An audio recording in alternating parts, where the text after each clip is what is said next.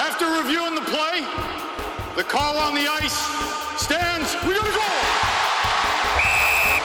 Okay, fellas, we are set to go. Let's go! We are kicking. Watch the blue! Yeah, there we go. Yeah, baby. Number 47 for Boston. Both guys, 5 minutes each for fighting! Please moving! Please moving! Play the play! You're not getting me to say I made a mistake. I think I'm bang on then. I'm bang on! Okay, gentlemen, play ball. Watch it here. Good checking, guys. And good play. I know it's been a while. Josh, do you remember how we do this again? That's one of these buttons, Todd. I hope I pressed the right one. Okay, fingers are crossed. We hope that you remember us as well. This is the Scouting the Refs podcast. He's Josh. I'm Todd. We haven't spoken for quite a while, and we hope that you were safe. We hope that you were doing well. I know that there's the post-holiday surge of all sorts that is being discussed worldwide. Again, do what you can to be safe. Be nice to people, help people where you can. We'll try to bring you a little bit of entertainment and some information on the Scouting the Refs podcast. I hope you and your family are doing well, Josh. Yeah, doing well, enjoying the holidays. Hopefully you're doing the same, Todd, and taking advantage of any nice weather before it really gets chilly. Yes, and so far so good. Fingers are crossed again. Let's all be smart, and hopefully we get past this quickly. The Scouting the Refs podcast is powered by Team Stripes. It is your source for officiating equipment, training tools, and much more. GoTeamStripes.com is the website. Make sure you're following us on our social media channels at Scouting the Refs on Twitter and on Instagram. Follow Josh at Todd Lewis Sports to follow me. And of course, you can email questions as well. Hey Ref at ScoutingTheRefs.com. So in this first episode back, is this officially season 2 now? It is. Yeah, we're season 2. We're going into our second full NHL season with the podcast. So season 2 kicking off with a holiday preview. It's weird timing to kick off season 2 right before the start of the new year. But this is the NHL season that we've been given. And we do have hockey that is being played now, specifically the World Junior Championships happening now. We have some rule changes that we will discuss that will get us into the NHL talk. The league is in the process of returning. What's going to be different? What's going to be the same? The protocol, the rules, and all the rest of it. Josh, let's start with the hockey that is being played, and that is at the World Junior Championships in Edmonton, once again under the bubble that the NHL used successfully to complete their season. This one's a little bit different, though, and the officiating pool is also different this year, again, because of the COVID-19 situation. It is. While we've got international teams, we don't have international officials. The entire officiating pool is comprised of Canadian referees and linesmen, so a little bit different, something that's unusual for an IIHF tournament, especially when you consider the fact that you typically don't have that country's officials working that country's team's games. And no way to avoid it now, but for safety's sake, they have decided to go with an all-Canadian crew for this year's tournament. And that makes sense, again, because of safety and the utmost of caution. You do have a number of experienced officials, though, and I want to give a shout-out to Greg Kimmerly, who was a longtime NHL official who is working as a supervisor for this World Junior Tournament. He is, yeah. He's done some work, I know, in Ontario. He's doing some work in Europe. You've also got Al Kimmel, who's an NHL supervisor. So you've got those guys who have that experience at the top level, and also those guys who might be doing some recruiting at higher levels. So, interesting to have those eyes on you during this event. Very nice. Now, one of the things that you will probably notice as you are consuming the hockey of the World Junior Hockey Championships, there are some rule differences between the International Ice Hockey Federation and the National Hockey League. And we have seen some differences early on in this tournament. I was watching a game where there was a Swedish player penalized, and Craig Button, who is working as an analyst, was trying to explain a little bit the difference in the body checking rule as it applies in the IIHF rulebook versus the NHL. And you in a sense have to be engaged with a player already. You can't stride and go hunt him down after the puck has been released. That's correct, Todd. And this is a relatively new rule. It was a recent change, came in 2018 in the IIHF rulebook for late hits. And it's Rule 153. If the player is no longer in control or possession of the puck and is in a vulnerable position, it's considered a late hit. And that's something that's a lot tighter than we see at the NHL level. So what you get might have been a legal play in the ECHL, AHL, NHL, whatever league these guys are working the rest of the year. It's probably a good chance that that is a legal hit. But under this rule book, that would be a late hit. And depending on awareness of the player being checked, you're looking at anywhere from a minor penalty up to a major in a game or even a match penalty if it's reckless endangerment or risk of bodily injury there. And that's something that I know makes it a lot tighter when it comes to the types of hits that you see in these games. And for the players and the officials, something you need to adapt to. Sure, because officials will be working at different levels and working in different leagues. So, of course, you need to be aware of the different rules that apply. In a sense, for this rule, if you've released the puck and you've followed through, it's at that point you become ineligible to be hit. And the player who is administering the hit is responsible for not hitting that player in the vulnerable position. Correct. The onus is on the hitter. And, you're looking at somebody, are they in the immediate vicinity of the opponent? Is the opponent aware of the contact that is impending? It's the type of thing that in the NHL, we look at interference and we do that count, right? And even on the replay for suspensions, we say, was it 0.8 of a second or how long was it between this time and that time? And it's simply a lot tighter at the IIHF level. And you can see it with the officials calling it that way on the ice. We have seen some suspensions already in the World Junior Championships as well. Braden Schneider of Team Canada was suspended for their second game because of a headshot, and Austria's Philipp Wimmer was tossed for a head hit in an 11-0 game. He got a 2-game suspension. That was a dirty, nasty, cheap hit. Oh, it was terrible. At that point in the game, and I know you're frustrated to be down 11-0, but 90 seconds left in the game, you're headhunting out there at center ice, catching a guy with his head down. The type of hit you don't want to see in the game. Personally, I could have gone longer than 2 games. Yeah. And I kind of wish they would have. But for Wimmer, that was just a gutless move, especially given the game situation. Now, we have seen some lopsided scores early on. And one more quick item before we leave the World Juniors and head to the NHL discussion is there was a game where Team Canada was almost clock blocked from having a goal disallowed. Yes. Good one, Todd. I do like that. that was a weird one. We always love those clock controversies in the NHL where we had the LA Kings with their clock issues. We had John Tortorella blasting the officials after some clock issues. In this case, it simply appeared that the TV clocks and the official clocks were out of sync by fractions of a second, and that's what made the replay not necessarily match what the official clock was. So it wasn't a big deal because it was in that blowout 16-2 win by Team Canada, but it's one of those things that I'm glad it came up in that game because heaven forbid it come up in overtime or in the medal round or something like that where that goal makes a difference. Yes, it's better to have it occur early, and I don't know if it's the Bluetooth has a lag or something, but it was a syncing issue is what you're getting at. Yeah. That's exactly what it was. And an unfortunate one because, if the error had gone the other direction, maybe you wouldn't have had this controversy because it would have looked like there was more time on the clock. But the way it happened to sync up and I think the IHF, without pointing fingers or anything else, just said, hey, you know what? We fixed it. Exactly. That's right. Okay. The Scouting the Rest podcast is powered by Team Stripes. Check them out online. GoTeamStripes.com is the website. So we shift now to the National Hockey League, which is preparing for training camps and some, I was going to say bubbles, but they're not really bubbles. They just want everybody to be extra careful.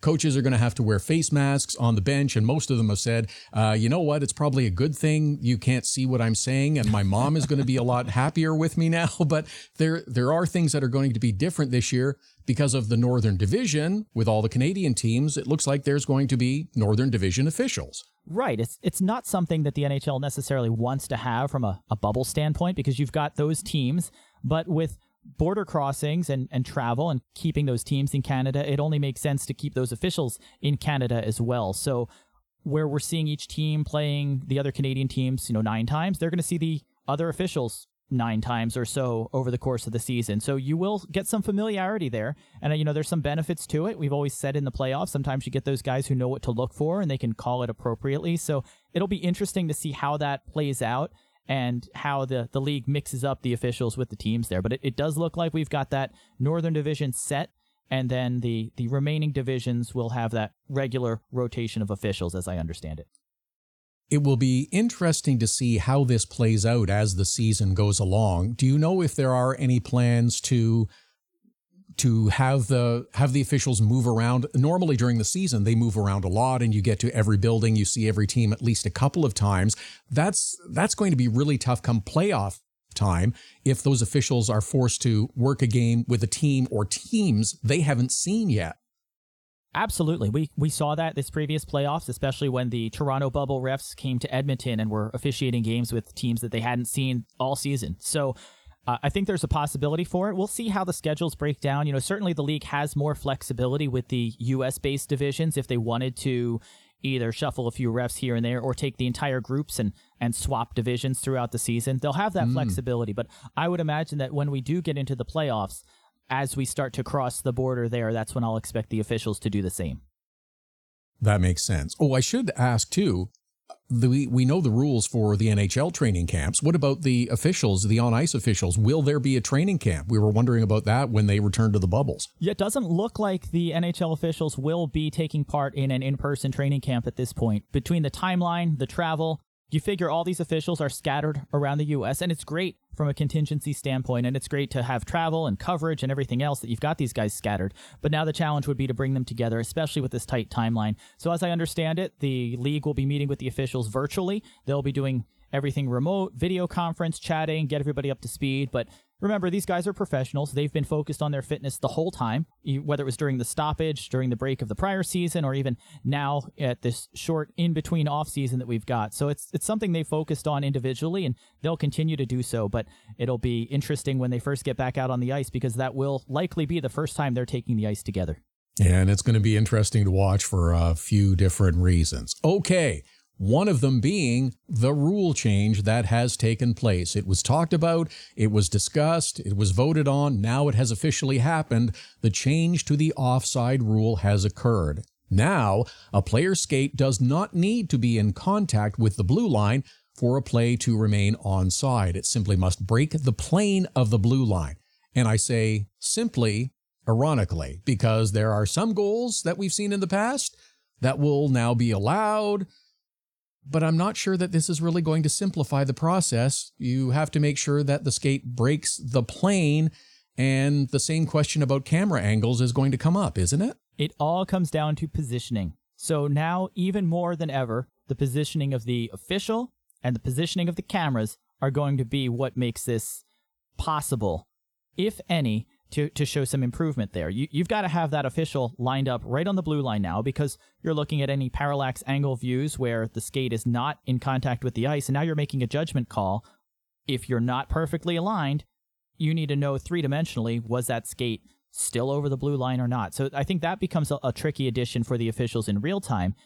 And then when it comes to replay, you need that dead-on camera angle. You know, we've seen plenty of reviews where another player was blocking the view of the skate, or there was something in the way, or you didn't have a clear view of it. We're going to have those same challenges, Todd, only now instead of worrying whether it was in contact with the ice, it's going to be, was it over that line? And if the camera angle doesn't show it, have we really fixed anything? It seems like we've kind of kicked the can down the road a little bit, Yes. hoping that this will sort of go away. And it since this is almost a bit of a public relations rule change as I see it. We had such loud, griping and bitching about the skate. Oh, it's not on the ice. You can't really tell. It's above the blue line for sure, though. That should be a goal. It's ridiculous. And you had so much whining. It's okay, fine. We'll make it your way, and we'll see what happens now. But I'm still not sure that this solves the issue. I don't like if we're making it more replay dependent. I want the officials to make the call in real time. I don't want to put something in place where you're saying we can get it right because we can use camera angles. Or maybe it's a situation where they put in a few more overhead cameras so we have a definitive blue line crossing, much like we have with the goal line with the puck. You can see how well that works out consistently. But if that's the case, well, then maybe you have a better replay angle to call it. Maybe you can get it right. But you don't want to make the on-ice officials' jobs harder. We don't want it to be a replay-based league where everything comes down to reviewing every possible offside that led to a goal. So, that's my concern is we can improve the replay process, but is that what we want to be doing? Or do we want to just get the egregious errors and let the officials call it on the ice? You know what? You have simplified this so well, and here's the way to look at it. Ask the linesman, which is easier to make the call? breaking the plane or skate on the ice. And whichever they say, that's what we go with. Right. You know, who would think that maybe you want to ask the guys who make the calls and let them weigh in on the rule changes? Radical, isn't it? It's something that would be a wonderful addition to the NHL's process there. Something else we will see this year in not necessarily every game that we know of yet, but it is coming to a number of teams. That will be advertising sponsorship on the helmets. We will see it on players. I loved your Twitter question about the kinds of sponsors that should be looked at if we were to put ads on the referees' helmets. We had, of course, the suggestions of LensCrafters, Pearl Vision, et cetera, et cetera. But we also see that there is advertising on the referees' jerseys at the World Junior Championships, and it is rather large and intrusive to me. I've never been a fan. I understand the need, but I've never been a fan of some of the international tournaments with the ref jerseys plastered with logos. You know, you get used to the stripes and the guys just kind of blending in there. But when you've got the large, oversized logo on the front or the back or the sleeves or wherever it is, it does visually make it a little disorienting there, or yes, you know, a little distracting at times. So helmets I can absolutely live with. I'm hoping that this isn't a slippery slope where we get into advertising on the refs' jerseys, at least not that full chest size logo that we see at the international tournaments. That's a little large. If it were a patch on the shoulder or something, I could live with that, I suppose. And I'm not opposed to seeing an ad on the officials' helmets either. Are you okay with that? Yeah, I'm okay with it. I think it's a spot where, you know, you get enough camera angles, you get enough shots on face-offs and things like that where a sponsor would get some exposure there. And I don't think it takes away from anything. You know, you've got either the brand logo or something else on the helmet as it is. So to me, it's really not intrusive. And of all the opportunities, I find that to be probably the most agreeable from a sponsorship standpoint. And I think it works for the players. I think it works for the officials. There's ads all over the boards and everything else. Hey, right. The ECHL has ads on the goalposts. But I think as much as I don't want to go that far, I think the helmet is a manageable one. Okay, so here's a couple of quick things that I have about that. So you're in charge of the company and their marketing and advertising, and you're thinking of, okay, I'm going to put this on the officials' helmets or jerseys, whichever is allowed. Referees enforce the rules. And could a ruling against a team have a negative effect on your product or service that are fans of that team? Oh, wow. So I'm gonna do your hypothetical here. So you take away a playoff goal from the Boston Bruins, and the officials are sponsored by Dunkin' Donuts. Yeah. Dude, Think about that. What happens to those locations in Boston? Okay, so I think those are legitimate questions that companies are going to ask. Wow, that's a great one. And you know, I'm thinking it would have to be a nationwide sponsorship. You know, you're not going to want individual ref sponsorships. You know, a car dealership in Vancouver and they get the cars tossed and set on fire or something like that. I think you're going to want a nationwide thing. So, yeah, that I think as the sponsor, you're going to have to accept that you'll get visibility, but it may not always be positive with each fan base. Oh, that's an interesting take. Okay, so here's the other part that I have to consider. Players get a percentage of the money from sales from their sweaters, their merchandise, etc. Does this mean the officials should also get a slice of the pie? I think so. I have long been a fan of officials' merchandise, and I think it's something that the NHL is missing out on. I know there are plenty of amateur minor league officials, you know, USA Hockey, Hockey Canada, internationally, that are fans of these guys. I know we try not to have a big personality or to have those individuals really as officials, but they are. You know, everybody knows Wes McCauley. And you think for a second, if the NHL put Wes McCauley jerseys out there or a Wes McCauley ref t-shirt with his number 4 on the back or something like that, that there wouldn't be people who would buy it? There absolutely would. And I think they need to do that. I think we need ref merch. And then, of course, the officials need a portion of that sponsorship deal. 100%. Again, it's all going to be hockey-related revenue. If the more you grow the pool, the better it is for everyone. And in that vein, let's do a shout-out to the NWHL this year, and specifically to Sarah Buckner, Erica Greenan, Kendall Hanley, Alicia Hanrahan, Jacqueline Howard, Jamie Huntley-Park, Jackie Spresser, Amanda Tassoni, Mackenzie Welter, and Laura White. These are the on-ice officials that will be working the NWHL. It's a shortened season, but it is an all-female officiating on-ice crew, and good for them. I think it's awesome. I was so excited to see this come out. I know it's something that the league has been working towards, and you want to make sure you've got the right crew. You've got that talent pool that's deep enough that you can manage this. And we've got some very talented officials here who've worked all kinds of levels, whether it's internationally, college hockey, things like that. So nice to see this group come together.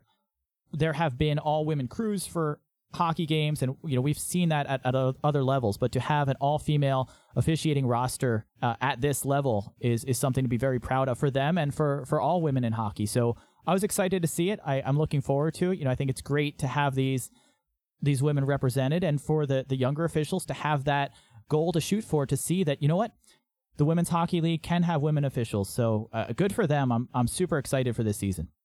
I think it's a wonderful move. I think it's nice to see that there is now a talent pool that is deep enough that we can get to this stage, and hopefully it opens up more doors into other professional leagues as well, whether it be the ECHL, AHL, or NHL. It will happen, I believe, at some point, but this will only, I think, help accelerate the process. That's it, Todd. You hit the nail on the head there. It's getting that talent pool and finding those people. The NHL's been doing their exposure camps over the summer to bring in amateur officials or to bring in players to convert to officiating, and they've had women at that camp for a few years. We had 4 women officiate NHL prospect tournaments last year, so it's building. And I think seeing those doors open up and seeing opportunities like this, it only gets us closer to having women officiate in the NHL, which I think will happen as well.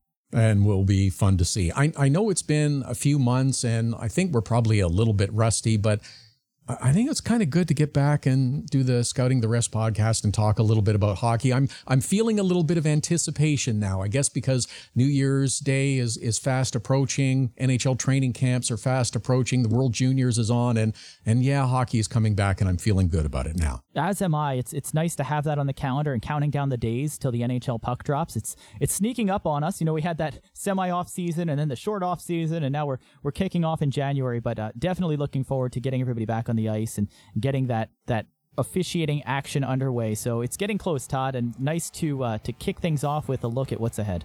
And we're looking forward to it, and inevitably there will be controversy, so there's that to think about. Hey, if the season starts on January 13th, I'm expecting our first controversy to happen.